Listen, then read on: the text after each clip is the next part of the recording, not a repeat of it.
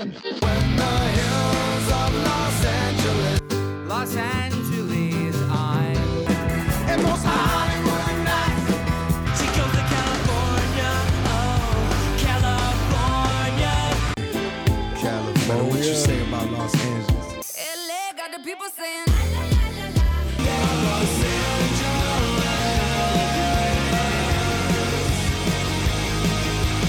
You're listening to Corner of the Galaxy on cornerofthegalaxy.com.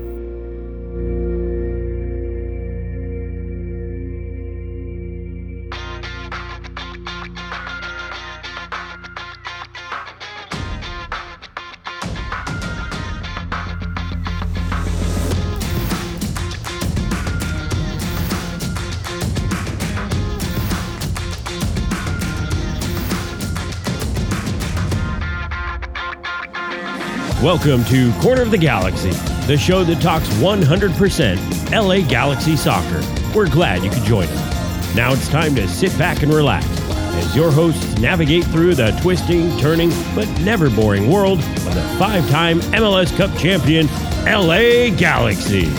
Hello, everybody, and welcome to Corner of the Galaxy on cornerofthegalaxy.com. I'm your host, Josh Gessman, coming to you on a wonderful Thursday, May 11th.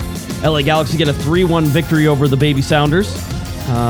It's like the full-time Sounders, but it wasn't really the full-time Sounders. We're going to talk about Seattle and that win and what that does for the Galaxy as they get ready to face off in a Cali-Clasico coming up on Sunday on Mother's Day, and why San Jose is in such a good form as we head along. There's some other little news tidbits and bites that we're going to cover as we get there, but this time for real, I'm not joking. Actually, you know, he was going to be on the show, and then at the last second, he couldn't be on the show. So I know you guys didn't want another solo show, so Eric is absolutely not here this one time. Oh, wait, it's Eric the Portuguese Hammer. Oh, surprise, everybody. Yeah, there you go. He is risen. He's alive. He's here. I made it. Just barely clinging on to life here. What a week. What a week. You were like, hey, I'm going to go. I'm going to do it. I'm going to go. This is going to be good. We're going to be fine. I'm sick. Yeah, I have the flu. Yeah, it's pretty bad right now. I'm gonna do it, no problem. And then my favorite text message. I'm out. That was it. Yeah, I know. Yeah, there was no. Yeah, it was last Thursday that I actually went into urgent care to get the diagnosis, and I was like, okay, I'm not feeling great. Got the chills, all the bad news. You wanted to, go get the tests and make sure it's nothing too serious. Came back, had the flu, but I said, it's podcasting. I could tough it through. Right. And then as it got close to showtime, I was like, no, I cannot tough it through. I am not the bigger person. This is not the Michael Jordan game. I'm not going to power through. I'm going to enjoy my rest and my liquids and get through this thing. That way I can give you a good performance this week. Okay, good. I was going to say there's something known as like show business health, right? Where even if you're sick, you go on stage and you're able to sort of power through it. I've gotten through many podcasts that way, but whenever you're at your stage, I think you were rightfully correct. Yeah. I'm not winning a podcast Emmy here. Yeah. We haven't been nominated. Especially with how the Galaxy have been playing. Come on, I shaved my back for this. Come on. Yeah, exactly. I do have to warn everybody. I'm single parenting it tonight, and so my kiddo is currently in the next room attempting to fall asleep. Anything could happen. What? 75% chance he walks in here in the next 10 to 15 minutes, or I have to go over there, basically I'm going to hand the show off to you, just let you take it. Perfect. All right. Yeah. It's not like I'm having trouble speaking or holding my breath. Yeah. We'll be fine. Yeah. You'll be fine. Don't worry about it. It'll be great. So anyway, so that's what it's an interesting time in Galaxy Land, maybe a little reprieve. Not really. I know people are sort of saying, did Vanny save his job by winning the game in the Open Cup? I mean, I don't think so. I don't. One is, if it's a reprieve, if everything was based on the Open Cup, then wow, there's so many bigger problems than everything else that's going on. That's not a good thing. But the other thing is that there's no reprieve for anybody in this. Not the way the Galaxy have started, not the way they're going. I mean, quite honestly, the Galaxy could run rampant through the U.S. Open Cup and win it. It might be their best chance at doing something this year. Although I think the playoffs are still very much in reach. I know it feels like it's a long way away, but if the Galaxy could actually win games, they could climb back into this. It's just that whole thing. Can they win games? And at least, and we'll talk about it, at least against the Baby Sounders, right? A heavily rotated Sounders team. I think they did what they were supposed to do, because there's a lot of pressure there for an A-team lineup to come out and try to beat a team that is looking to make their mark. And we've seen it with, Sacramento Republic or Orange County, whenever that, they played all these lower division teams. And really that's what Seattle was basically a lower division team. There's a lot of pressure in that, and there's a lot of ways that can go wrong. And the Sounders, little tip of the cap, they hung in there for a nice, good long time. So yeah, they put up a good fight, and you've kind of mentioned it. You've covered it as that this was essentially the Galaxy A team. Maybe an A- if you count Gino Vivi, but if you think about the lack of wingers on this team, the rotating squad, this is really maybe one of the best lineups that we could put up there. And it was against a Seattle, I called it Freddie Montero and the sack lunch bunch. It was just a bunch of, kids, who just brought their sack lunches with them. And they put up a good fight. It was nice to see Ade get a banger. That kind of falls in line with, what we've been saying about the poor shot selection or poor shot availability, that he had to score one from distance. And then Memo Rodriguez showing signs of life. I thought that was nice for him to get a couple goals. So maybe, Memo Rodriguez isn't a winger, but, he stayed at a Holiday Inn Express, or he plays one on TV. So maybe that's something that you get him going. If they're not going to have Douglas Costa, maybe they can go back to how they started the season with maybe Rodriguez feeling a little bit of confidence. Then you have Boyd on the other side, and maybe Vanny can reset and kind of maybe this is something that can get them back on track. You don't want to applaud them too much because you consider the competition, but they did their job. They did what they were supposed to do. Got a little maybe closer than it needed to be at the end, but again, job done, job complete. Yeah, and fairly, I think the Galaxy had to expend effort. I'm not going to say they didn't, but it wasn't like they had to scramble in order to win that game. I felt many times they were very much in control of the game, and they had some things. Now, want to look on the negative side of it as well. I thought Seattle had a lot of really good chances to sort of score and didn't put those up. When you look at shots and everything's pretty even, actually, overall, whenever you're looking at shots and shots on goal and all that fun stuff. Real quick, super chat, $2 super chat from Rico's Pizza. I was going to say, is this a sponsor? Is that a person? Is that a business? I want to know if it's a real pizza place. If it's a real pizza place, give us your address or whatever if you want, and we'll plug it on the show, because for $2 super chat, I basically will do anything. But, Rico's Pizza, you want to see pictures of my feet? Rico's Pizza, $2 super chat. Hey, Josh, any update on the Ricky jacket? Hysterically, or at least I think it's funny, when I was at the stadium last night, one of the Galaxy people came up to me and was like, hey, I know people have been asking about that jacket. Tell them soon if they ask. It's soon. Wow. Soon. I am passing on what I know, and the answer to that is soon. Soon for the Ricky jacket. If you are indeed looking for the Ricky jacket, then the Ricky jacket shall be soon. How soon? I don't know. They didn't tell me, but soon. And for those who may be late to the party, earlier, I think it was either before the season opener or somewhere around, Ricky was at the sideline of a Lakers game wearing a 96 style jersey, but it was a jacket, and so that's what we're talking about. So it's not a Ricky jacket like Ricky themed, Ricky Bobby doesn't have Ricky's face on it. It's a 96 jersey style jacket. Yeah, it's pretty sharp. So if you're looking for, again, soon, that's what I've been told. So, that's where we sit on that. I will say, everybody I think was trying to harp on the crowd last night. The crowd was as to be expected for a U.S. Open Cup game on a Tuesday. It's Wednesday. Oh yeah, today's Thursday. Sure. Wednesday. It's as to be expected. A U.S. Open crowd Wednesday. They said 8,000. There were between 5 and 6 there probably. They're spread out all over the place and everything else, and that was fine. Weather was nice. I thought the game was entertaining. I thought it was good. It's always nice whenever if you're the Galaxy, you can get on the board early, right? So you talked about Ade getting in there. Let's shoot up and take a look real quick on the scores and on the lineups just to get everybody here. Congratulations, MLS. You had a chance to finally put the right formation because it's so obvious, and you screwed it up. So whoever put the formation into that, how dare you do this to Chicharito? No, Ricky Puig was not playing as a second forward. The Galaxy very, very much, and in the vein that Greg Vanny said was going to happen, they very much went with a single forward up top, and that was Chicharito. I thought there was a lot of disconnect between Chicharito and the midfield in the first half. We can talk about that here in a little bit. It was Ricky Puig back in the midfield with Gaston Brugman, with Mark Delgado sort of in that center. So if you're thinking either 4-5-1 or 4-3-3, That's more how this went. Gino Vivi was the surprise sort of starter, but Greg Vanney said, hey, we went with something a little different. He is a winger, and that's what we're looking for, is trying to get a wing and trying to get width. Tyler Boyd was on the right-hand side, so again, another true winger. So actually playing with wingers. What do you know? Things actually had width. And if you even go to the average positions, it shows the width in the average positions as well. So I thought the Galaxy, I kind of like the lineup. Vivi has Gino. Gino has a lot of ways to go, right? And certainly, I think this is the spot where you put him in. Yeah, but of course it's the spot you put him in, and you let him go out there and you try it. I really liked his ability to get width, and I think Seattle gave him a lot of space in order to sort of attack that, and that's the part of it. If you want to talk about positives, I liked him starting wide. I liked him staying wide. I liked him working back on defense, and he did that a bunch of times. So in terms of Greg Vanney and what Greg Vanney likes to see, that's something to sort of look at. So I thought Vivi played wide, stayed wide, and was able to get back on defense. Greg talked about him being a little narrow a couple times on defensive side and allowing guys to get around him and outside of him, stuff that he can work on. My big knock for Vivi is take people on when you have that space on that left-hand side. Take your 1v1 and the guy's backpedaling in the box. Take him on, find something to happen. And he finally did right at the end of the first half. And he got a ball and a cross into that near post. And it was like, yes, that. And then in the second half, I think he even came in.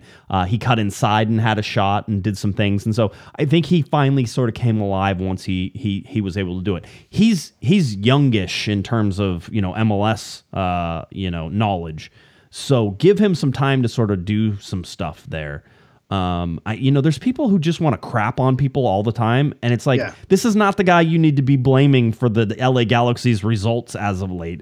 VV went out there. He put in a shift. Was it perfect? No. Was there lots of room to grow? No, absolutely. Greg Vanney was complimentary of things, and he said that he would work on them with things. But for a team that is lacking wingers, Gino Vivi may be your answer in the next few weeks, right? Yeah. He's not the guy you want, but he's the guy you're going to get stuck with, right? It's one of those. That's the funny thing, because I can imagine the chat's probably going to explode, and the listeners are probably going to say Gino Vivi, he's the answer, he's what's going to fix everything, and that's probably not the case. But when you look around the league, you have a lot of these serviceable journeymen picked up in the draft style players that you just need to fill the role. And I think when you look at this Galaxy roster, with winger being a position of need, you need someone who you're going to be able to mold and coach easily, and who's not going to go rogue and is going to follow the instructions of what the manager says. And I think that's what you're going to get with Vivi. He's right. He's gonna fill in that role. He's going to listen to what coach is, maybe even be overly cautious and not try to do too much, which is kind of what you're describing. It wasn't until later in the half and later in the game that he started maybe trying to open up, and that's not a bad thing necessarily either. So it's not the second coming. It's not a number one draft pick. He's not going to save the team, but is he going to be a piece that the Galaxy need? We don't have anyone on the wing right now, so we'll take anybody who can be being serviceable. At this point is a positive for the Galaxy. Yeah, I thought he held his position okay. And again, if you're asking for a grade, he got a C+. I'm not saying that he's anything magical, but he didn't hurt himself in that game. Yeah, and he didn't hurt the team. Absolutely. And and again, I really like some of his trackbacks and getting back on defense. And if you're going to play for Greg Vanney, then that part is going to be recognized. I want everybody to realize that. Greg Vanney very much is sort of a defense first, which is why I think he's frustrated by going into the two forward sets and it not working and the guys not being defensively smart and a whole bunch of other things. So certainly it's that. Let's get to Aaron's $5 super chat so he can put another earwig in my ear and I'll have to think about this for the rest of the time. Does Josh have family from the South? No. My son said Southerners use whenever instead of when, and I've noticed Josh does that. God only knows, Aaron. Never thought about it. Will never think about it outside of this, but I will spend your money, so thank you. I appreciate it. Yeah. Whenever, wherever. Whenever, when, whenever. Yeah. Shakira. Yeah. Copyright violation. So anyway, it's a banger. Yeah, it is pretty good. Another thing that was interesting, Scott French pointed this out more than anything, but Neil and Costa are switching sides. Left versus right versus left. Neil usually on the right, Costa usually on the left. And they switched them up. We asked Greg Vanney, and he said, just trying to get everybody looks everywhere. And, that's it. And a lot of times you're like, oh, tell me what's going on, the whole deal. And what does it mean? Yeah, what does it mean, the whole deal? Yeah. Jonathan Bond was the other big story coming back in this game. That, to me, is the biggest surprise. Yeah. Perfectly fine through the entire game. He didn't make a lot of. He did get bumped into early in the game, and everybody's like holding their breath, like, which one is? He clarified it's an AC sprain, which was what he had, and he said it sounded really bad. He goes, but actually, like for the ligaments, actually in the shoulder got stretched a little bit and all that stuff. So he goes, it sounded really bad, but the recovery time actually wasn't too bad. He was actually, I think, back a little bit ahead of schedule. Because they were like 4 weeks and then plus training, and it ended up being probably like 5 weeks total whenever you look at it. So if you look at like a separated shoulder or a dislocated shoulder, which is kind of worst case scenario, that's a much longer recovery time. So the fact that he's back, that to me is a good sign. It seems like he's ahead of schedule, and he didn't look injured or like he was behaving gingerly or anything like that. And not to beat him in while he's down, but you guys kind of mentioned it on Monday as well. Klinsmann didn't exactly drapes himself in glory in his last performance, so I think the Galaxy were very happy to have Jonathan Bond back in between the sticks. I don't think we have a controversy for right now. No, I don't think there's a controversy, and I also don't think that Jonathan Bond is going to do anything crazy like that's going to be like, oh my God, look how good he is, but he's also not going to be how bad he is. He's very much just sort of a middle of the road guy. I think Jonathan Klinsmann is fairly the same. Well, they're very similar guys. Well, it's funny. A couple weeks ago, you would have told me that after those opening starts, not that too big of a difference. But then you saw, a few more of the warts on Jonathan Klinsmann as he played more games. And so I think Bond is a little bit more steady in that regard. You might get higher highs from Klinsmann, but you're also going to get the lower lows. It feels that way a little bit. I was talking about Chicharito and how I thought he struggled in this game. In the first half, I certainly think Ricky Puig was trying to score 7 million goals and do everything himself. Now, I also think that without Puig, the LA Galaxy really don't create a whole bunch. But I do think that actually getting some active wingers on the outside and somebody like Tyler Boyd, Memo Rodriguez, whenever he comes into the second half, and he really did a lot in that second half to sort of, really boost the LA Galaxy. He came on fire. Raheem Edwards came in the second half and really created. That's the position that we've been wanting to see Raheem Edwards in, and he didn't dress for the previous game, and we heard that maybe there was a little bit of an injury or something. He comes on in this game in the second half, and he's the reason that third goal gets scored, right? And that was the good goal. That was the prettiest goal the Galaxy has scored all year. That was a great build-up. Yeah. And so good build-up. Edwards taking space, but there's something to be learned in that as well, and I think Tyler Boyd was guilty of this. I think Vivi was guilty of this, is not taking space when they allow it. Now, Raheem Edwards is sort of the guy who puts his head down and starts running even if there's not space sometimes. And he did it in this game also. Yeah, you saw that also. Right. So you get that from him. By the way, when he's doing it as a winger, it's not as bad as whenever he's doing it as a defender, right? And so we're sort of like, okay. I saw that. I want guys to take up space. I think Puig does a good job of that. One, he creates the space and then he exploits that space, and that's great. But there's this gap between Chicharito and the midfield that isn't closed because people aren't attacking space. Joe Tutino, if you were at the game, you were able to come down, and if you went to come talk to me, Joe Tutino came down and talked with everybody while we were there. So he was in the circle, talking to everybody. And we had that's a big get for the halftime circle. That's impressive. He was walking down. He wanted to talk to fans. Where are my people? Right there at the bottom of the steps. So we ran into him, and he knows a lot of them as well because he's been around for a while. By the way, Joe was shaming me hilariously and perfectly accurately. I was telling the press box I wouldn't be there on Sunday because it's Mother's Day, and I go, y'all think like y'all crazy if you think I'm going to be able to go to the game and the whole deal. And Joe Tutino goes, oh, I've missed 2 games. And I'm like, oh, this year? And he's like, no, my entire career. And I'm like, thanks, Joe. Thanks, Joe. Yep. That's he wouldn't have missed the show for a flu. That's for sure. No. He would have been locked and loaded in there. If you ever get a chance to talk to Joe Tutino, talk to him. One of the most interesting people you'll ever talk to. It's like talking to a living legend. There's royalty in the air whenever Joe comes down. And graces us mere peasants, which he never treats you like. He always treats you like you're the most important person whenever he talks to you. I appreciate my friendship with Joe and over the years being able to do it. But he was down there talking, and he was saying, he goes, there's too much space and it's not being closed into. So whenever Chicharito goes to get the ball's not in the right spot because really you need to take that space up, let the defenders have to step forward, and then that creates the space for these things, and those things aren't happening. It's when we've been saying the same thing, and it's kind of interesting that you mentioned Puig and Chicharito because I think they both kind of suffer from that same same issue, is trying to do too much and kind of putting too much on their shoulders. One, it's part of their nature because they're leaders and they want to get things done and they want to put the game on their shoulders. But sometimes the game, you hear this adage all the time. It's a simple game. You don't need to overcomplicate things. And I think sometimes Chicharito and Puig overcomplicate things. Puig has the ball control and the skill to get himself out of those situations and then make things happen. Chicharito, not so much. So when he has to drop back because that space isn't being taken advantage of, then you have Chicharito. You basically lose a forward because you have Chicharito hang back. This is nothing new. This is an issue that the Galaxy have been struggling with, for 2 or 3 seasons. Is Chicharito, having to come back and do too much work. Right. And it's actually interesting. That was the issue with Dayon, and why there were some struggles is because he was not coming back and doing that work. But that's not necessarily a bad thing because Dayon was, trying to play the game smart. Why do I need to come back? If everyone does their job, I should be able to just get the ball and finish it. And so it's that double-edged sword. The game should be simple. Right. They shouldn't have to come back and do that. But if they don't, then the Galaxy are in a bad situation as well. So it's this double-edged sword where they're overworking, trying too hard. But if they don't do it, the other players aren't stepping up into that space and taking advantage of the situation. That way they can let, Puig and Chicharito have that success. Yeah, and I will say this. I didn't think that there was a lot of success for Chicharito in this game. That should be a worrying sign still that they're not connecting even against Baby Sounders and everything else that are going on there.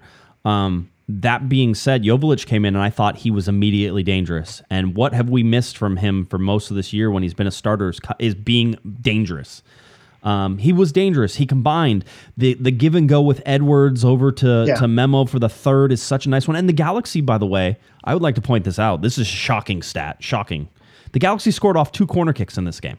When was the last time they scored off corner kicks? Nowadays is a rebound off a corner, right? And it wasn't a direct corner. And it wasn't a short corner either. It wasn't a short corner either, although we were talking at halftime about the Galaxy's sort of like this floating ball mentality that they take on corner kicks, which is like, oh, we'll just float it in there, that type of thing. It goes too far. Yeah. Yeah. Why? And I'm like, and I was saying, near post strike. Just somebody go to the near post. Anybody. Broken. Yeah. Anybody. But then if you're going to go to the near post, it's not a floated ball to the near post. You drive the ball. Yeah. And I like drived crosses. I think those are the most dangerous. The offensive player does not have to create the momentum for the ball. It's just creates chaos. That's it. It takes a bounce. It gets, go off a defender, get a deflection. Yeah, the driven ball is the name of the game. Yeah, I'm with you on that. It is absolutely that. So, I mean, those are the types of things that I think you want to see a little bit better. I thought Memo, obviously with the brace, is really nice. Gets the one off the corner kick. That was a glancing header by Jalen Neal off the corner kick, and it was from Boyd. So Boyd to Neal to Memo. He puts that one in. That makes it 2-0. All right, game over. Oh, wait, 30 seconds later, 2-1 for Seattle. And just, again, just bad play, bad defending, lackadaisical, all sorts of little things that you don't want to see in this game that you end up seeing in this game. And so that was sort of one of those, but it is nice to see Memo Rodriguez score the second goal and sort of put that away. And not only that, but it was such a nice second goal with Raheem Edwards breaking in, taking space into Joveljic. Joveljic back to Edwards, but Memo even said to us afterwards, he goes, I told Raw to let it go because the ball was coming to both of them. And he's like, Raw, let it go. And Raw just ran right over top of it. And then Memo was able to hit a curling right-footed shot. The stuff dreams are made of. That's the type of goal that you look forward to finishing. Greg said that Memo hits one of the hardest or one of the heaviest balls on the team. So he's like, I'm sure he's glad to be on the score sheet. Memo told us that it was like scoring. He goes, it's been so long since I've really scored a goal in a game that it felt like the first time I ever scored. Like I was that excited about it and the whole deal. So now, fun fact: Memo Rodriguez is our only multi-goal scorer across all competitions. Because everybody else has one. Everyone else has one, yeah. And that's really interesting. Let's get to some super chats, and then I want to talk about the overall reaching idea of starting an A team in this game and why and that whole fun stuff. So Patrick, $10 super chat. Thank you for that, Patrick. Good to see Hammer in the co-pilot chair. COG solid, serious, and rational as usual. Our owner should emulate you guys. I mean, if Uncle Phil wants to come on the podcast, we would, I'll even church this place up. You want me to play some organ music or some stuff in order order to get him in here. Appreciate you, Patrick. Thank you. Thank you, Patrick. Appreciate it. And then, as always, I'd like to first wish a very happy birthday to executive producer Herb, Sugar Daddy Herb. It was his birthday not too long ago, I think over the weekend. And so COG did send him a little gift, courtesy of our friends over at Soccer Warehouse, who are over at the Garden Walk in Anaheim. So if you know, right down the street from Disney, I don't know if that's where the House of Blues Anaheim is, and the new House of Blues. Yeah, the new House of Blues, because the other one was in downtown Disney. So this one actually a little bit better location in terms of parking and getting there and that type of stuff. So so that type of thing. The Soccer Warehouse is there. So they got him a little COG kit. And Herb, as I said, we will get that personalized for you. We can do that. We also possibly, and I don't want anybody to hold their breaths yet, but if you have anything to do on June 3rd, perhaps put a little pin in it for a little bit in the evening. Hold their what? What did you say? I don't know. What did I say? Okay. Yeah. Well, you said, it's supposed to be breath, but I don't know. I thought I heard a plural word in there. Breasts? Did I say breasts? Like chicken breasts? That's what I was saying. Sure. I am hungry so that wouldn't surprise me. But anyway, but you can go. We perhaps June 3rd, maybe. We're still. I'm iffy on it. I have a very busy day that day. I'm trying to see if it all works out. So we're gonna possibly do something. There's no Galaxy game that weekend. Yeah, it's an international break. Maybe there's a guy who's flying in to town around that time. Maybe. Yeah, June 3rd. Maybe. Yeah. So anyway, so keep that in the back of your head, and we'll let you know here relatively soon. But anyway. That was the whole thing. Down there, Soccer Warehouse, they sent him over a Corner of the Galaxy kit, like the long sleeve one that I have, except a short sleeve on that. And so maybe we're working some stuff out, and maybe that's where you're going to want to be on June 3rd. We'll see.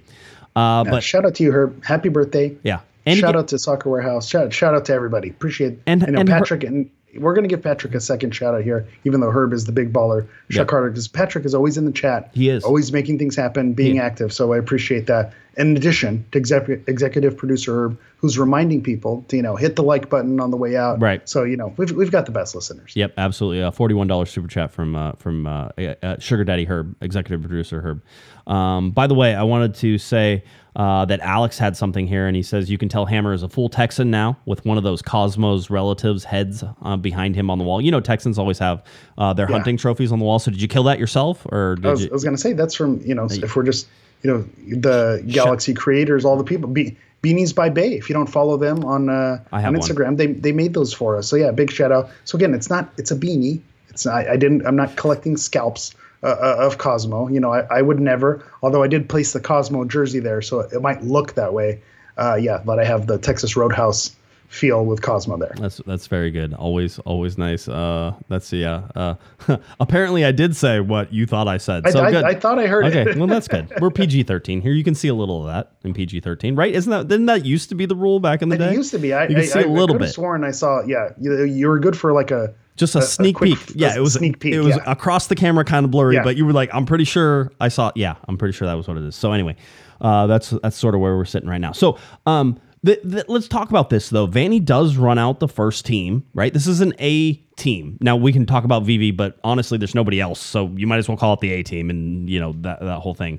I don't want to discount that kid too much. So A team. I asked Greg Vanny why afterwards, actually. I know lots of people are like, well, they have to because they're trying to save the season, the whole deal. Yeah, I certainly think some of that is that. That they have the opportunity, and we talked about it on Monday night. We said you have the opportunity. You're 0-0 in the Open Cup, and if you win, you get to advance, and that's a positive. And if you keep advancing, you eventually lift and win a trophy.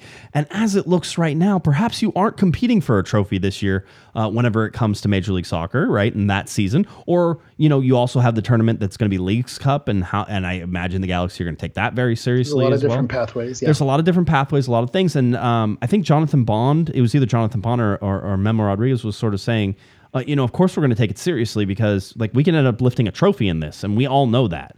And this is a way to sort of get us jump started. But Greg, I asked him for it, and I said, why the A team, and what does that say about how serious you want to take this competition, or how badly you sort of need the win?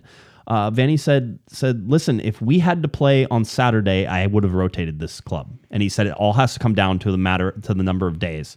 And he goes, because we had the extra day and we play on Sunday, he goes, and he said this before, Vanny thinks that if you get 3 days, that's kind of normal. That's okay. Like 3 days is full recovery and you can go back and you play a game. And he goes, players would love it if they played every 3 days. Like basically a game, 3 days off and a game, 3 days off and a game. He goes, because then they never have to train, right? And he goes, and they don't want to train, right? And they'd love that, yeah. Right? All they don't want to do is play games, right? And so he goes, so as far as he was concerned, he said that he thought the rest was more than enough and that he would play a full team lineup whenever he could in terms of the rest days and all the other things that are coming through it. So now he didn't come out and say, hey, my job's on the line, so I better get like wins and stuff like that. I think that's implied from everybody. His job, Chris Klein's job, everybody's job is sort of hinging on the success that sort of comes. Now, another big game coming up on Sunday that very well, if you're embarrassed, if ramifications, it's a rivalry, it's all sorts of sort of things, that if it goes badly, again, we'll be asking all the same questions again. You have to win like 5 or 6 games in a row in order to sort of start be like, oh, okay, you're okay now. Well, and I think Greg Vanney is very famous for understanding the context of things and really hammering home that concept.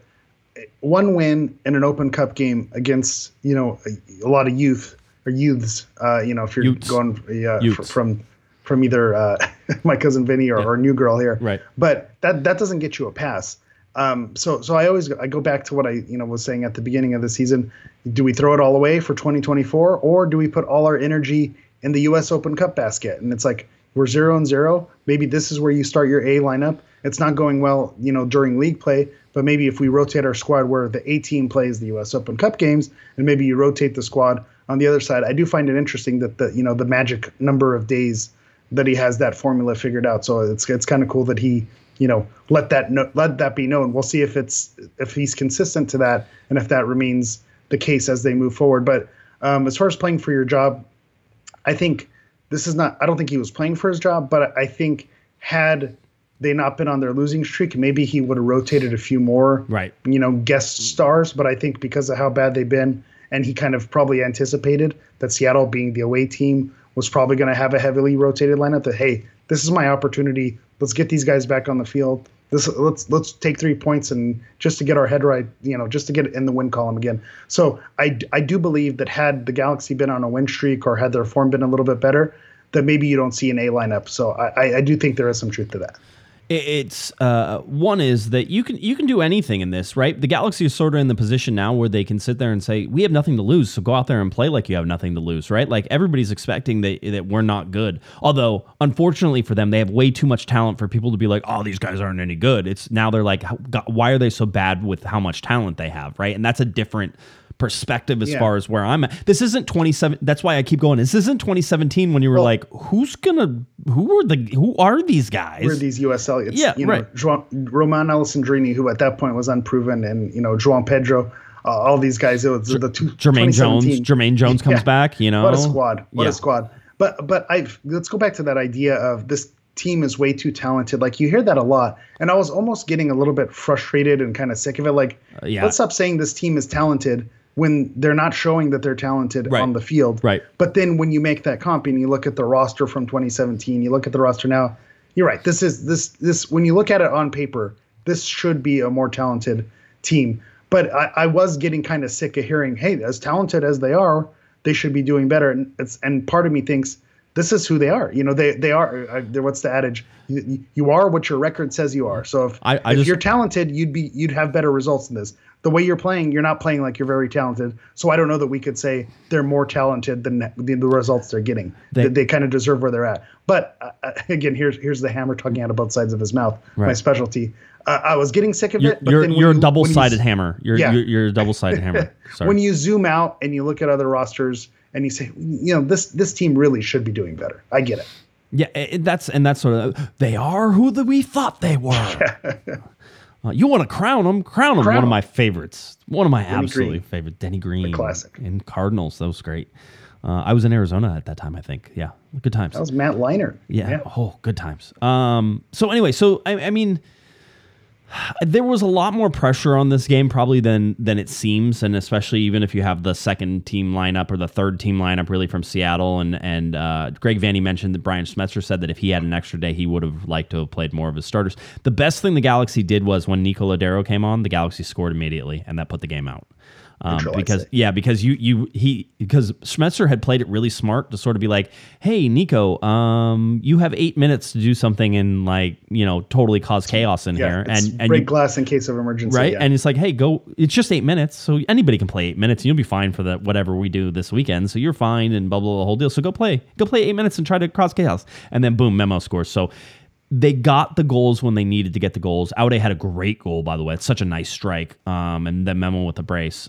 Both goals very nice. The last one, good team goal. Good teamish goal. It's 3 guys who combined for very quick little passes that ended up with the goal. So all in all, they passed the tests that they needed to in that. And if they would have lost to the Baby Sounders, I mean, that would have been. I probably wouldn't have done a podcast tonight because there would have been too many people who I was afraid of interrupting their mental health breaks they were probably on. So, so all those things sort of combined.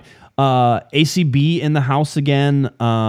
They were chanting, we want Klein out was certainly one of the chants they hit more than once. They also put up a not a TIFO, and this isn't really a card stun either, but it's a banner.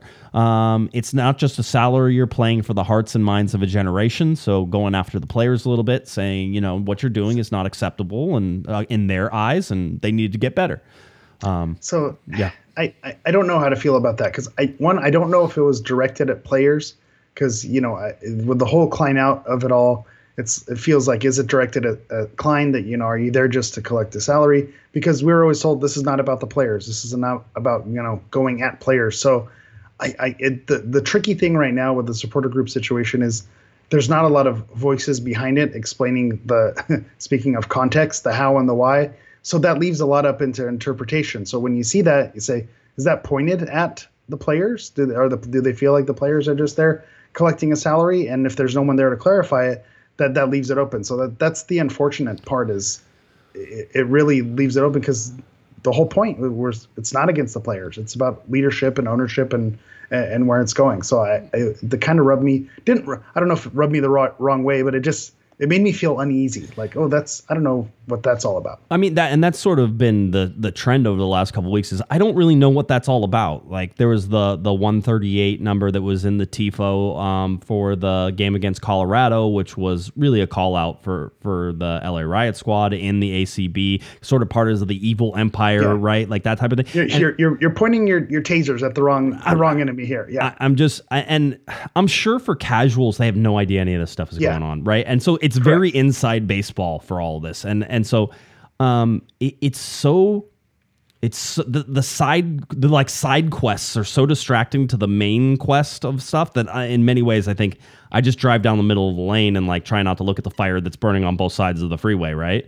So those types of things. I know that there's a supporter meeting, right? I think on Zoom coming up on Friday, which is tomorrow. Believe, yeah. And so go to LA Riot Squad or Galaxy Outlaws, any of those, and they'll be able to point you in that direction. And they want fans of the LA Galaxy. They don't just want supporters groups. They want fans in general.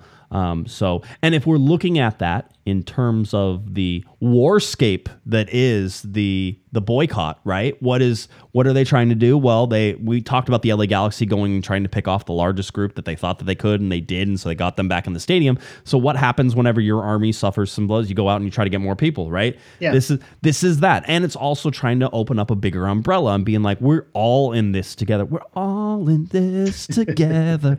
Sort of that type of thing. So again, strategies being played out. It's like, chess and checkers always happening. Everything is happening, which again, this is the part I kind of enjoy more is watching the pieces move across the board. And I think if we're being real, if we're being honest, and you've kind of been around, I've been on, like you in the stands, not necessarily attached to one group or another, but kind of seeing it, there maybe has always been an underlying tension. And I think that happens whenever you have multiple groups of anything. Come on down to the train club and watch all the tensions. I'm sure there are people. There are warring factions. At the train club, I guarantee. There's going to be war paint out there with different.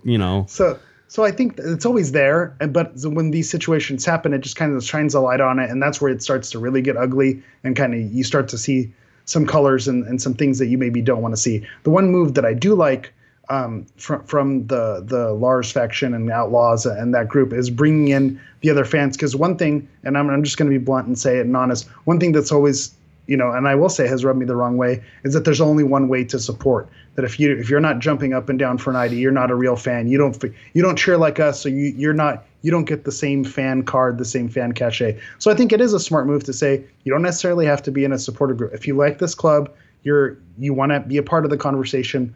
Let's open our arms. Let's get you in the net. And I think that's a smart move, because I think there are a lot more of those people than some groups may not realize. It's like there are a lot of people who care a lot about this club and want to see it pointed in the right direction, but maybe they're not jumping up and down for 90 minutes, and that's okay too. You need that atmosphere, you need that extra piece, but that's not the only way to do things either.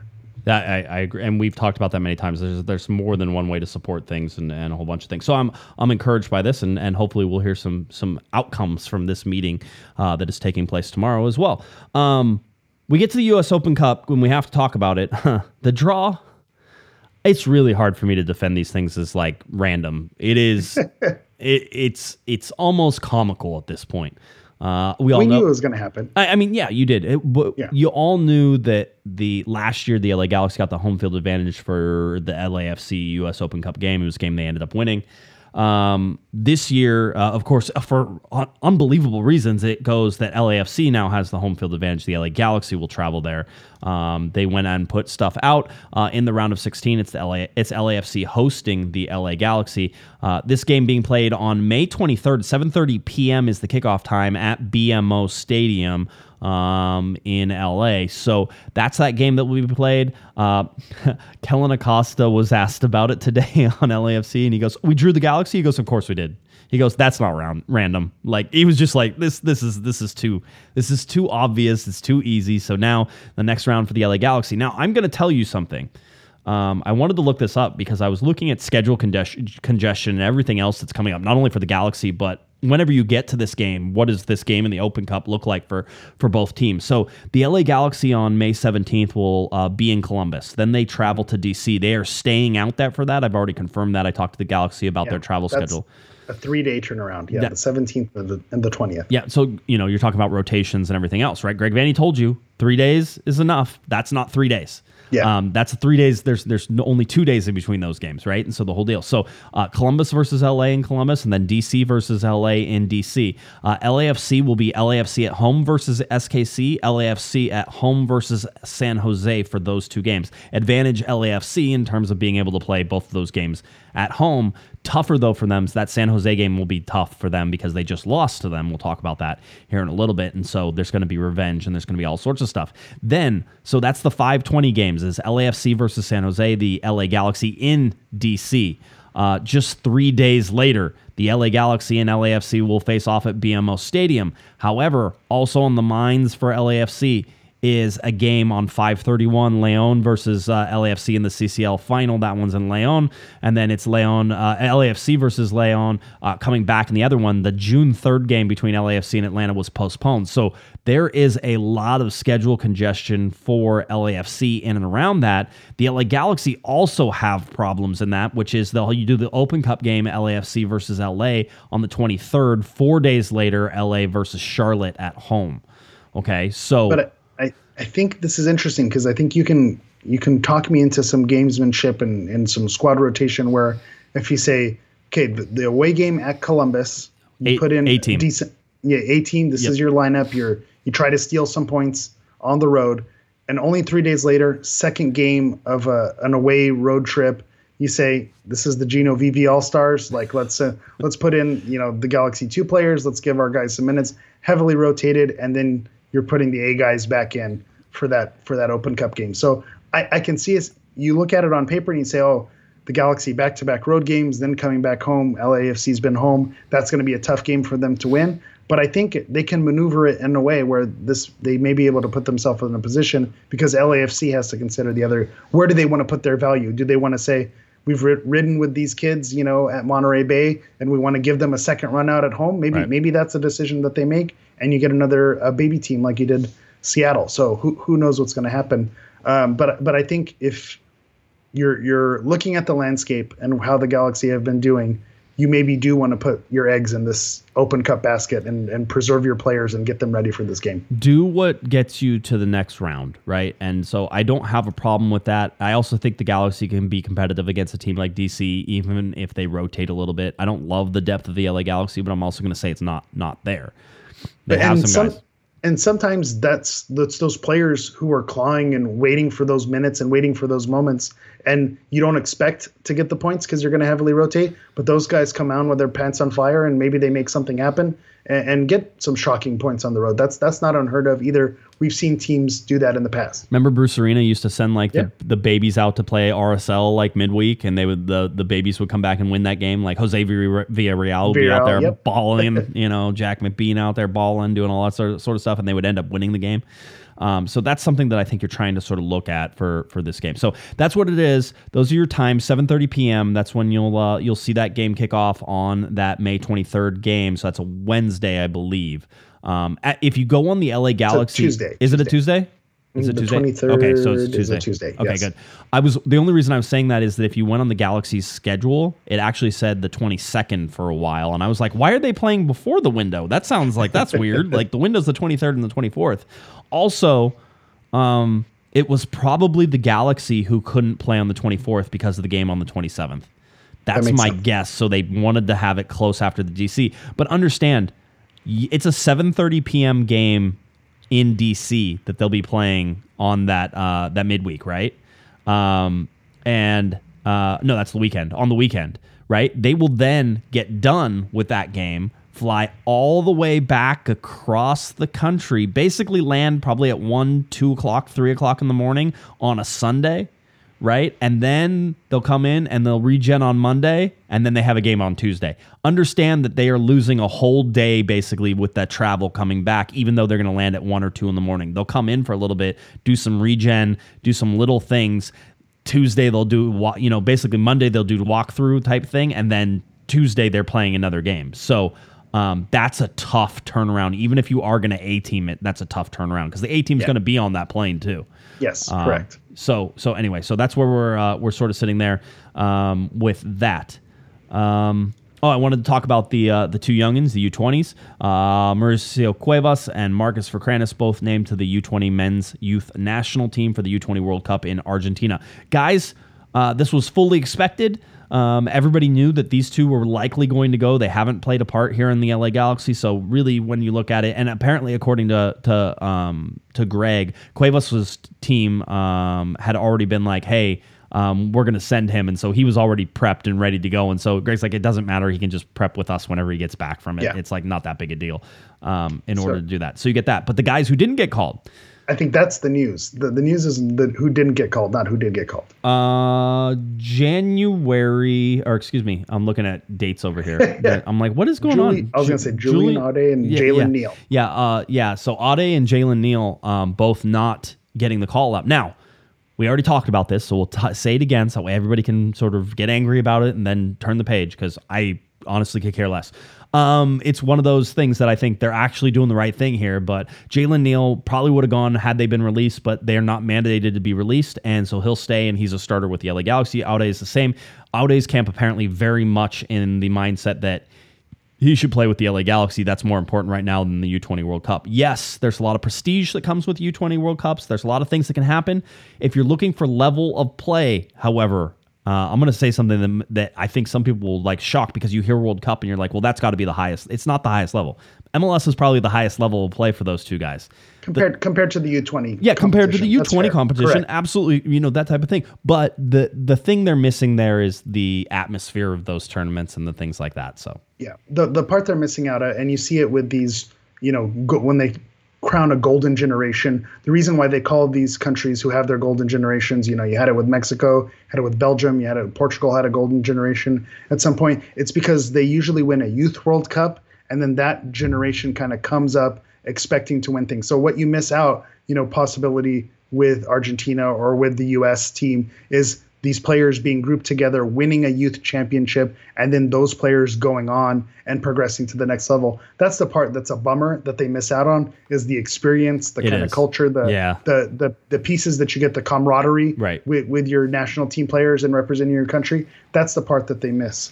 The other side of the coin, and I'll give this as a credit to Aude and to Neil. Neil did this to himself. He could have been a bench player. Right. He could have been, figuring it out and getting on a squad. But he had minutes that were available. He took them. He grabbed them by the throat, and he made himself a starter on the LA Galaxy. And he's now, indispensable. You can't get rid of him on this lineup, and so that's a good thing. Yep. That's the type of player that you want to build up to a level to where no, we can't. We have an option to say no, then we're going to say no. And I think Aude, less time with the team, but he's shown, okay, this is a guy who is much better suited on our roster. We don't want to let this guy go. We need this guy, on our team doing his thing. And I think it's, like you mentioned, it seems like their camps are on board with this being a better situation for them. It is a bummer that they miss on the camaraderie part, but in terms of level of play, I think you're spot on. I don't think they're missing a drop off in a prestige and a competition and something they're going to miss out on. I think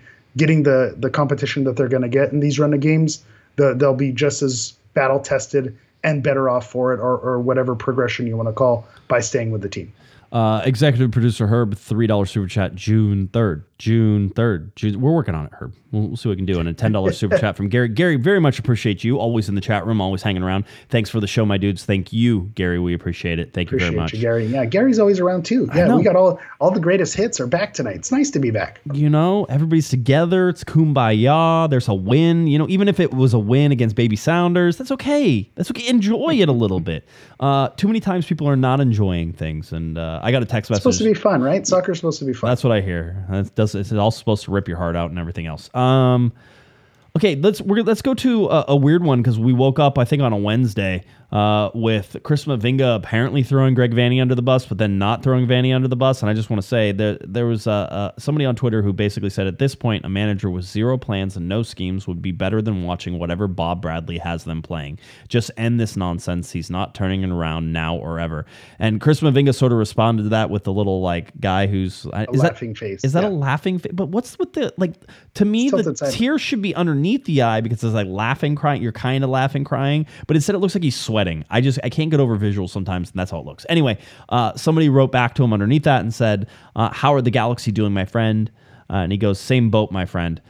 So in terms of him saying same boat, that means, and there was an argument about this in the press conference. I'm ready to defend my man. Okay. Chris Mavinga here, he's saying same boat, my friend. He's basically in this context and in this message thread, he's saying that at this point, a manager with zero plans and no schemes would be better than watching whatever Greg Vanney has them playing. Just end this nonsense. He's not turning it around now or ever. Just replace Bob Bradley with Greg Vanney. That's basically what Chris Mavinga possibly said. Now, Chris Mavinga said, whenever somebody said, hey, you just threw Vanney under the bus, he says, never. I'm behind him. In terms of the results, you guys ain't happy, which I understand. So it's the same. Don't interpret my words. It's like, well, Chris, that's what we're going to do. That's what we're going to do, Chris. That's how Twitter works. That's a thread situation, yep. And basically, he was defending again. He says, never Greg is the best coach for our team. Just the result is not there yet, but I'm convinced that we will win. You guys will be happy once again. This was all in my thread, which I thought was fun.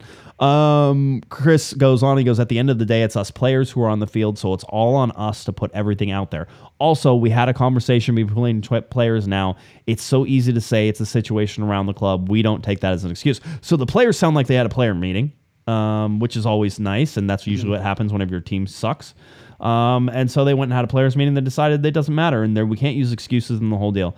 So finally, to say, he goes, tweet in English. It's not easy when it's not your primary language. I've seen people overreact because of some words used. Next time I'll use Google Translate, winky face. I don't think this wasn't a translation issue. He's covering up too much. He's going up too far. So where I'll defend him here. Are we getting into the defenses? Yeah, please go for it. So I'll defend him here, and I don't know if this is a insanity plea or incompetence plea. If he knew that this was attached to Greg Vanney being tossed under the bus, he wouldn't have said this in public, knowing it's a public forum. And he's Chris's guy too, right? We all know that. He's one of Chris's guys. He looked at it, how's the Galaxy doing? It's like, they're not doing great either. We're in the same boat. I think that's how he meant it. Obviously, with the thread, it's going to be, people are going to take umbrage. I think people reacted to it, and then he had to walk it back and do all the different conversations. No, actually, I mean it differently. And he actually walked it back, in my opinion, as you're going through it. Walked it back too far. Maybe it's a translate issue. It's like, okay, it's not a translate issue. Just say, it's not what I meant. It is what it is.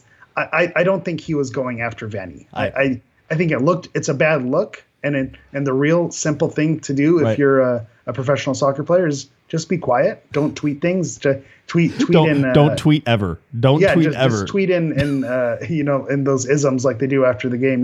Give 110%. We'll fight for you. We'll fight for the crest.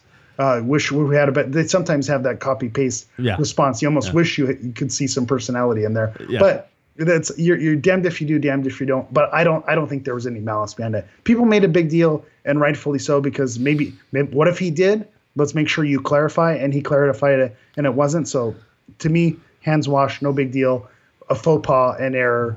But I don't think there was any ill will or issues with it.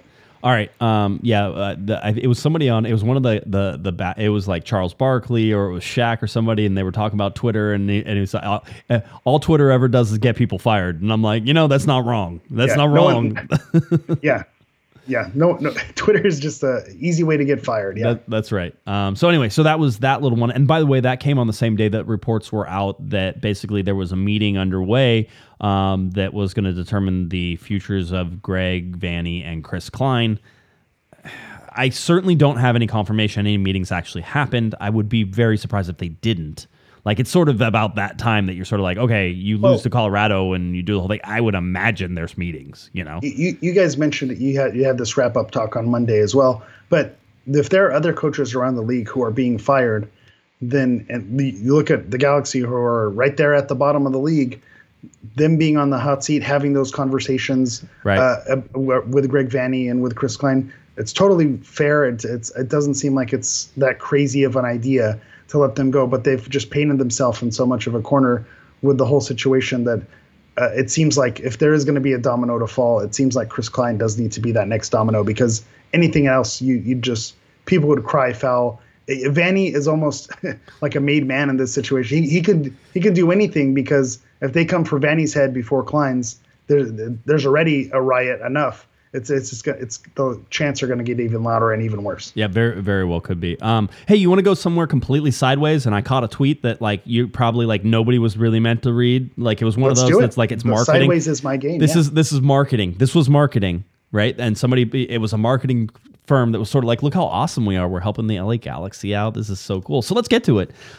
This is Stellar Algo. And they tweeted out, and I catch it because, of course, I search all these LA Galaxy terms and all that fun stuff. It says, when the LA Galaxy were looking to identify and nurture new fans, they ran a Stellar Play, a customized step-by-step strategy supported by their Stellar Algo account manager. The results, 520% revenue boost. There's an asterisk there. I still haven't read that asterisk. I have no idea what it is. And 436% increase in ticket sales, asterisk. Here's how they did it. Okay.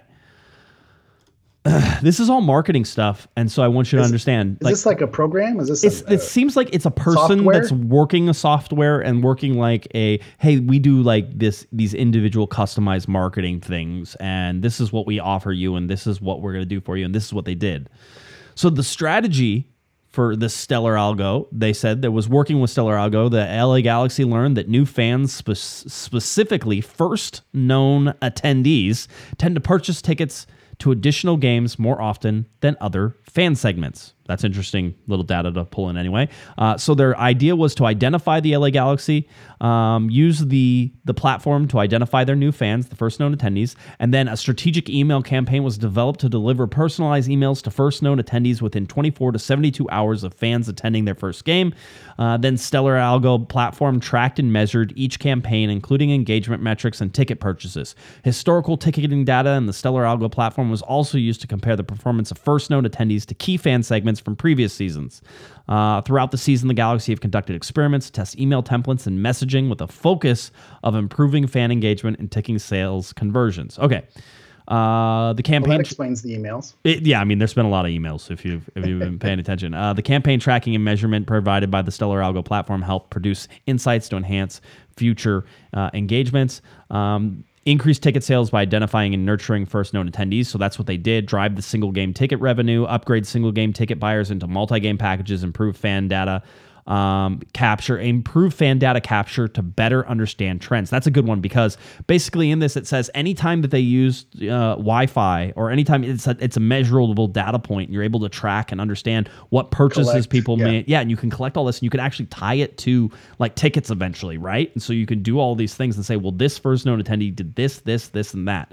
So what they did was they went out and targeted these people. They went and drove it, and they're saying that they got a 436% increase in all of those things that are going on. So 9,800 new fans, first known attended, were identified, a 520% revenue increase from first known attendees, a 436% increase in ticket sales. Those are giant numbers, by the way. I mean, whenever you're talking about it, and hopefully you're not just talking about 10 people who ended up having multi-game plans, right? You know, that type of thing.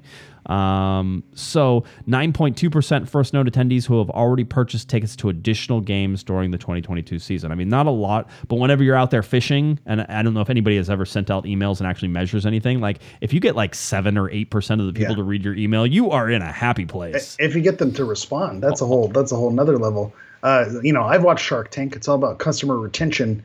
What's your rate and all that stuff. This feels like a deck that someone would present on Shark Tank is what it feels like. My initial thoughts on seeing this, because I'm kind of running into this cold, is we were told that leadership is really great at going out and making ticket sales happen. They do it, but they get it done. If you're just pushing the button and making the algorithm go, is that your skill in making it happen, or maybe is it you get credit for finding the right company and the right algorithm to make it happen? I don't know. I'm just throwing that out there. It's a question I have. That is this do we look at this as a strength? You know, the Galaxy are looking in the right direction to bring new fans in through the door, or are they outsourcing their material when are the people in the front office competent and have a plan in making this happen, or do they need to outsource to these things, or is this the norm? Is this the norm around the league that have a lot of these systems in place? I don't know. I just have more questions. Right. And it is what it is. It was funny because Commercial Underground says if only the LA Galaxy had an analytics department for soccer as much as they have for ticket sales, it seems.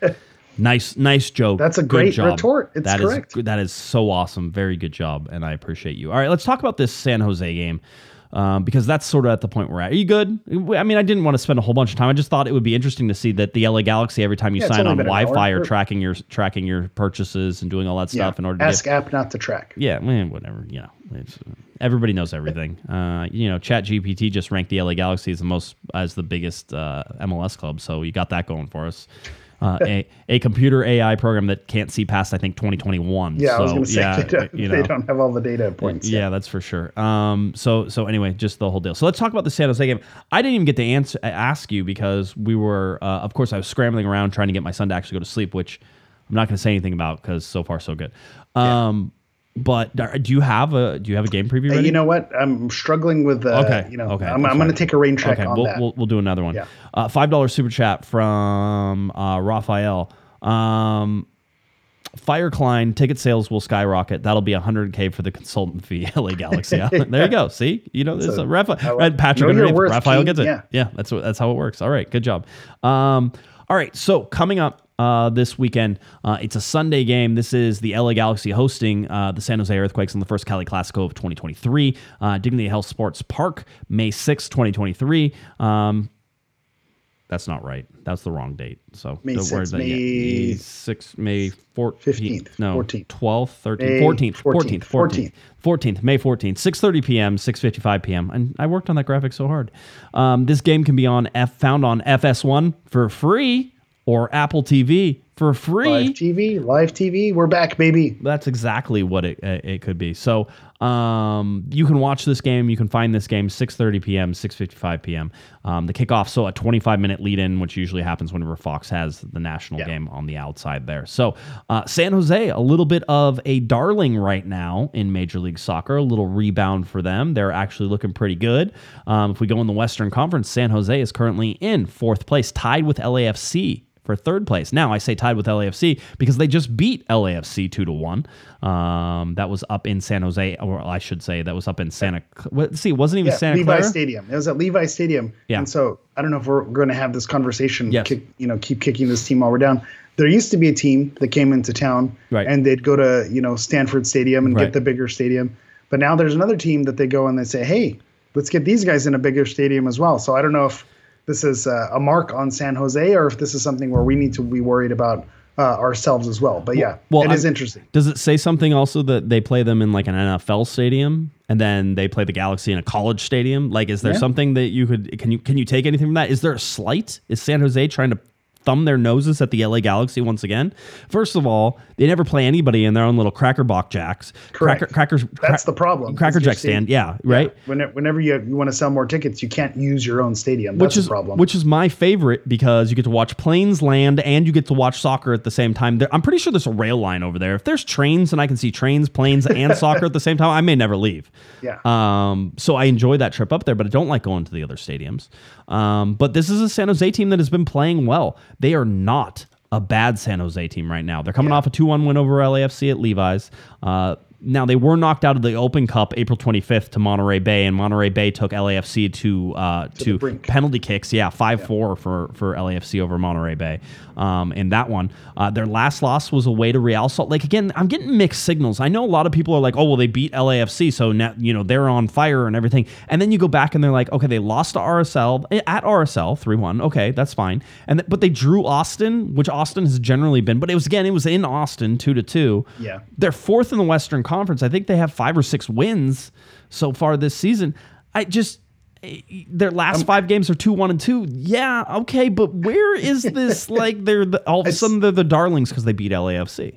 I think it could be the way they're playing. When you watch the MLS recap show and kind of, it is an attractive brand that they're playing, and I think because they have a Golden Boot contender in Christian Espinoza that makes them something to talk about, because whenever you flash, leading scorers for the league, his name pops up there. So it's like, oh, what's happening in San Jose? But I had the same thoughts as you. I'm looking at draw at San Jose. San Jose's been awful. Lost to Monterey Bay. A loss to RSL. They beat Kansas City. Well, you see where Kansas City's at. Right. A draw to the Red Bulls. The Red Bulls haven't been great. And then a win at Houston. That's not necessarily a great thing. So I'm with you that, like, where's this great team, this darling team that everyone's having? But then you look at the roster and you think Jeremy Ebobisse, Cade Cal, Christian Espinoza, that front three. Normally I'll say, who on this roster scares me? That front three scares me in that order. Christian Espinoza, Ebobisse, and then Cade Cal. The Galaxy, if that midfield, has any struggles or they have any giveaways and they're not able to, keep those, passes tight, these guys are going to make you pay in transition. So that this does make me a little bit nervous with their front three that they bring. These are good players that they're going to be going up against. Jackson Ewell is in that as well, I would throw there, right? And so Marcinkowski in gold. I mean, they have some, like you said, their front three is not bad. You just sit there and look at the midfield and you say, okay, well, and in most cases, you look at the LA Galaxy midfield and say, well, the LA Galaxy midfield should be able to outplay San Jose's midfield. Worried about the wings, though. You're going to have Aude and you're going to have Caligari going up against these big-time scorers on the outside. You have Neal and you have, Caceres in the center trying to control, some of these guys, Espinoza and Ebobisse. So you do all these things, and it's like there are some dangers in this game, and it feels like, and if you look at the season stats, sort of where San Jose is, that they're a 50-50 team, right? So they don't have all the possession; they sort of go back and forth. So in my mind, with the speed that they have, you're looking at more of a transition team.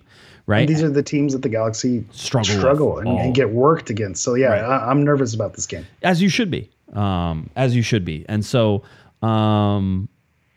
In my mind, this is one of those tricky games that you sit there and you say, the Galaxy, they have a lot of games coming up. This is one of the ones they get to play at home, and then they go on the road and they go to Columbus and they go to DC and they come back and they have to play an Open Cup. So this is like the last sort of breath that the LA Galaxy get to take at home. This is a really good chance at 3 points, even though it's going to be a tough game. I think the fact it's a tough game against an opponent that is coming in a Cali-Clasico and a rivalry, sometimes this team, you need to get them emotionally fired up. This is the type of game that gets them emotionally fired up. So I agree with that. I think they have plenty of time to recover. I think the Sunday game is good. So all of those things are sort of sitting in there. So I am optimistic, as you can be for a team that has one win in the league all season. Could they get routed? Absolutely. I mean, you can see this team and how they get routed by transition games, right? Look at the Colorado game. Perfect example. Houston, same thing. Look at the transition teams really beat them up. So I think San Jose would be happy to let the Galaxy have the ball, and they're going to look to turn them over. When they turn them over, you're going to have guys who are sprinting at Mach speed coming up through the middle. And if the Galaxy don't get their transition defense right, then they're going to get pulled apart like they have. So, there's a part of me that really wants to say the Galaxy are back on track. I think if the Galaxy are back on track, then they draw or win this game. If they really found something that sort of worked for them, and I expect a single striker formation up top, I don't think Greg Vanney's going to change that. I wouldn't be surprised if you see VV start again, just because I don't think there's anybody else. Maybe you could get Johnny Perez in there, who had played with Galaxy 2, I think previously, and so maybe could perhaps come back up and play in that position. Or you can run it back with Memo Rodriguez. He's coming in hot, feeling good about himself. That could be the other opportunity on that wing. Yeah. Although he hasn't been successful as a winger, so it comes down to what do you want to do. Yeah. As a result there. The other thing, and I don't know when they've been called for or released yet, is that Cowell is a U20 guy, as the chat room rightfully points out, and so he could be gone with U20s already. So I think he may have been gone. So that's going to be a plus for the LA Galaxy. Again, San Jose releases their guys. Galaxy keep their guys. Is there an advantage in that, an inherent advantage in keeping out and Neil in this particular one? So yeah, this is interesting. I mean, yeah, we can pretend that every game is a must win. It's not. I'll tell you right now, well, you're lying to yourself. But this is a big one. I want to talk about this because we didn't talk about the standings necessarily. No. But as bleak as it's been for the LA Galaxy, and you think they're sitting on 6 points, and you look at Seattle, who's up there with 20 points. Man, you can't win the season at the beginning of the year, but you could definitely lose it. But when you look at this and you think, man, they've only won one game, how bad they've been looking and how bad they've been playing.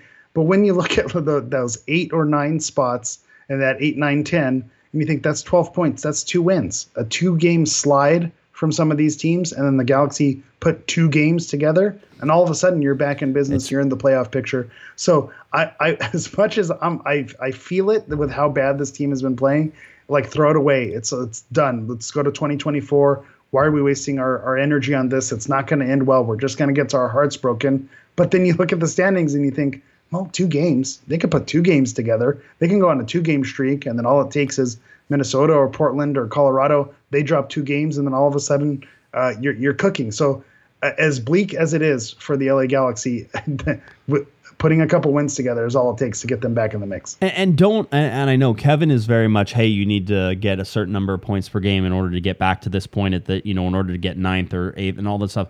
I would say this, the Western Conference is actually pretty wide open in terms of who's going. I don't see anybody running away with it. I mean, you have Seattle up there at 20, you have St. Louis at 19. Now, St. Louis has hit the wall as we expected them to do. What do you know? People aren't passing it to them for goals anymore. So St. Louis has hit the wall. LAFC has stumbled a little bit as they contend with Champions League and everything. Yeah, I mean, but they stumbled, right? But that's a team you expect to run away with it, right? And they lost the game. They're stumbling, right? Dallas with 15 points, Houston with 14 points. There's just a lot of middling going on more than anything. Yeah. So I think there's going to be a lot of cannibalization inside of the Western Conference, like we said last year as well, that there's so many little things. Now, that could end up meaning that the difference between making the playoffs, missing the playoffs, can be a single point, and you could move as many as 3 or 4 or 5 spots because there could be a lot of tiebreakers and other things. Yeah.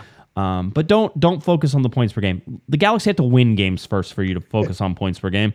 I'm not sure that they're quite there yet.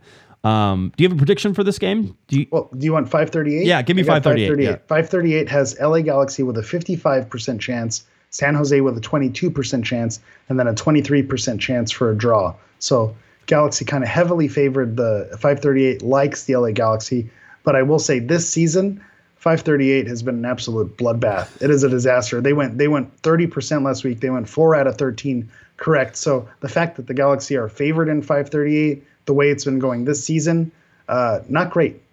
So a little bit nervous about it. If you look at the Bovada, the odds, Galaxy minus 115, San Jose plus 290. So I put money Galaxy, on San Jose on that. San Jose, if you want to make some money. I don't know. I could see this going, but if you want guaranteed to be wrong predictions, yes. I hate to be negative, but I think this is going to be a 2-1 Galaxy loss. I was going to be negative. Prove me wrong. The Galaxy team, you beat a preschool team in Seattle. Prove me wrong, but from what they've shown throughout this year, they have not shown me that they can handle a team that's going to be strong in transition with a proven goal scorer who knows to put it in the back of the net. I haven't seen them stop those guys this season, so I'm not expecting them to stop them in this game. So I'm expecting a loss in this game. I was going to be negative, and you took my negativity. You said you could spell a tie, a possible tie if they play well, they get it together, get back on track. I mean, Gino Vivi plays. I was going to say something that is like blatantly obvious, like most of the podcast is. This time we're fairly straightforward on this. We're not trying to hide our motives on any of this stuff. But I was going to say, if the Galaxy tie or win this game, that'll be good. They score more goals in San Jose. I think they have a chance of winning this thing. They're going to be good. Yeah. By the way, Alex asks, and he goes, 538 have had the Galaxy favored in most of the games this year, and they have because the Galaxy on paper are a good goes team. To that talent issue. Yeah. The stats, by the way, it comes down to stats, and sometimes you are who you are, and sometimes you're underperforming or you're overperforming, right? And you can sort of see those. And in St. Louis's case, where we look at it, we're like, man, they just keep winning, but they were overperforming all their stats, and you're like, yeah, it's going to come back. Regression to the mean. The Galaxy have been underperforming their stats. Regression to the mean, right? And so the whole deal. I mean, you saw Colorado come out and score 3 goals on an XG that was pretty. Okay, but they're the ones who have been underperforming their XG more than anybody. So I could picture something like, if you remember those, I think it was Dallas last season where in the first half, like you blink twice and all of a sudden you're down 3-0. Right. Yeah. I could see that happening in this game. Yeah. The XG in the Seattle game actually was Seattle had some higher. I think they had a higher XG than the Galaxy did. I forgot to grab that chart, but I was looking at that. So anyway, to my prediction. Do it, Josh. Positive vibes. 2-2. 2-2. Or you can go totally negative, and then we're guaranteed to be wrong. 2-2. That the reverse jinx. Here's the 2-2. Here's the bad part. Do you want to know the bad part about my 2-2? Galaxy are winning 2-1 with like 6 minutes left. Okay. And they give up that goal. That's very Cali-Clasico. Right? Yeah. Okay. Yeah. And San Jose probably rings the bar after that, after they score the 2-2 goal, like in stoppage time, and it bounces off the bar, and everybody goes, oh my God, the Galaxy almost lost that game. And everybody pulls out there, oh my God, the Cali-Clasico. You got to get 3 points at home. It never disappoints, man. It never disappoints. Dr. Nick in the house. Yeah, welcome. Oh my God, I like that people like my whiny fan voice. I didn't pull that one out for this particular one. I don't think there's anything to worry about. So, all right, I think that does it. I think we're good. We made it. Okay. Jake didn't make an appearance, so success. Good luck to you. Getting back to it. We did it, Joe. We did it, Joe. We made it. We're alive. We're healthy. What a time to be alive. Tell people where they can find you. We'll get on out of here. All right. As always, you can find me at HammerEV9 on everything. That's Twitter, Instagram, and TikTok. That's HammerEV and the number 9. You can find me at Jay Guessman, JGUESMAN, and of course at Galaxy Podcast. Head on over to cornerofthegalaxy.com once I get it fixed. And then all our YouTube channels. We have all of the press conferences from the Colorado game and from the Seattle game are up there on our YouTube channel. Like, subscribe, all that fun stuff. It's right there. All your podcasts. We appreciate you. Thank you for hanging out with us. We will, of course, be back on Monday. We'll recap this game, tell you all the fun stuff that's going on, and we'll get you ready for the rest of the very, very busy season. For Eric, the Portuguese Hammer Vieira, I'm Josh Pato Guessman. You've been listening. You've been watching to our little Corner of the Galaxy. Have a great one, everybody. You've been listening to the Corner of the Galaxy podcast on cornerofthegalaxy.com. You can follow the show on Twitter and Instagram at Galaxy Podcast. And be sure to check out and subscribe to iTunes, Stitcher, and Facebook by searching for Corner of the Galaxy. Fans, we thank you for listening, and we ask that you be kind and courteous to your neighbors as you leave the podcast. We thank you for joining us and look forward to seeing you again. Until then, I'm Michael Araujo. And on behalf of the entire Corner of the Galaxy crew, goodbye, everybody.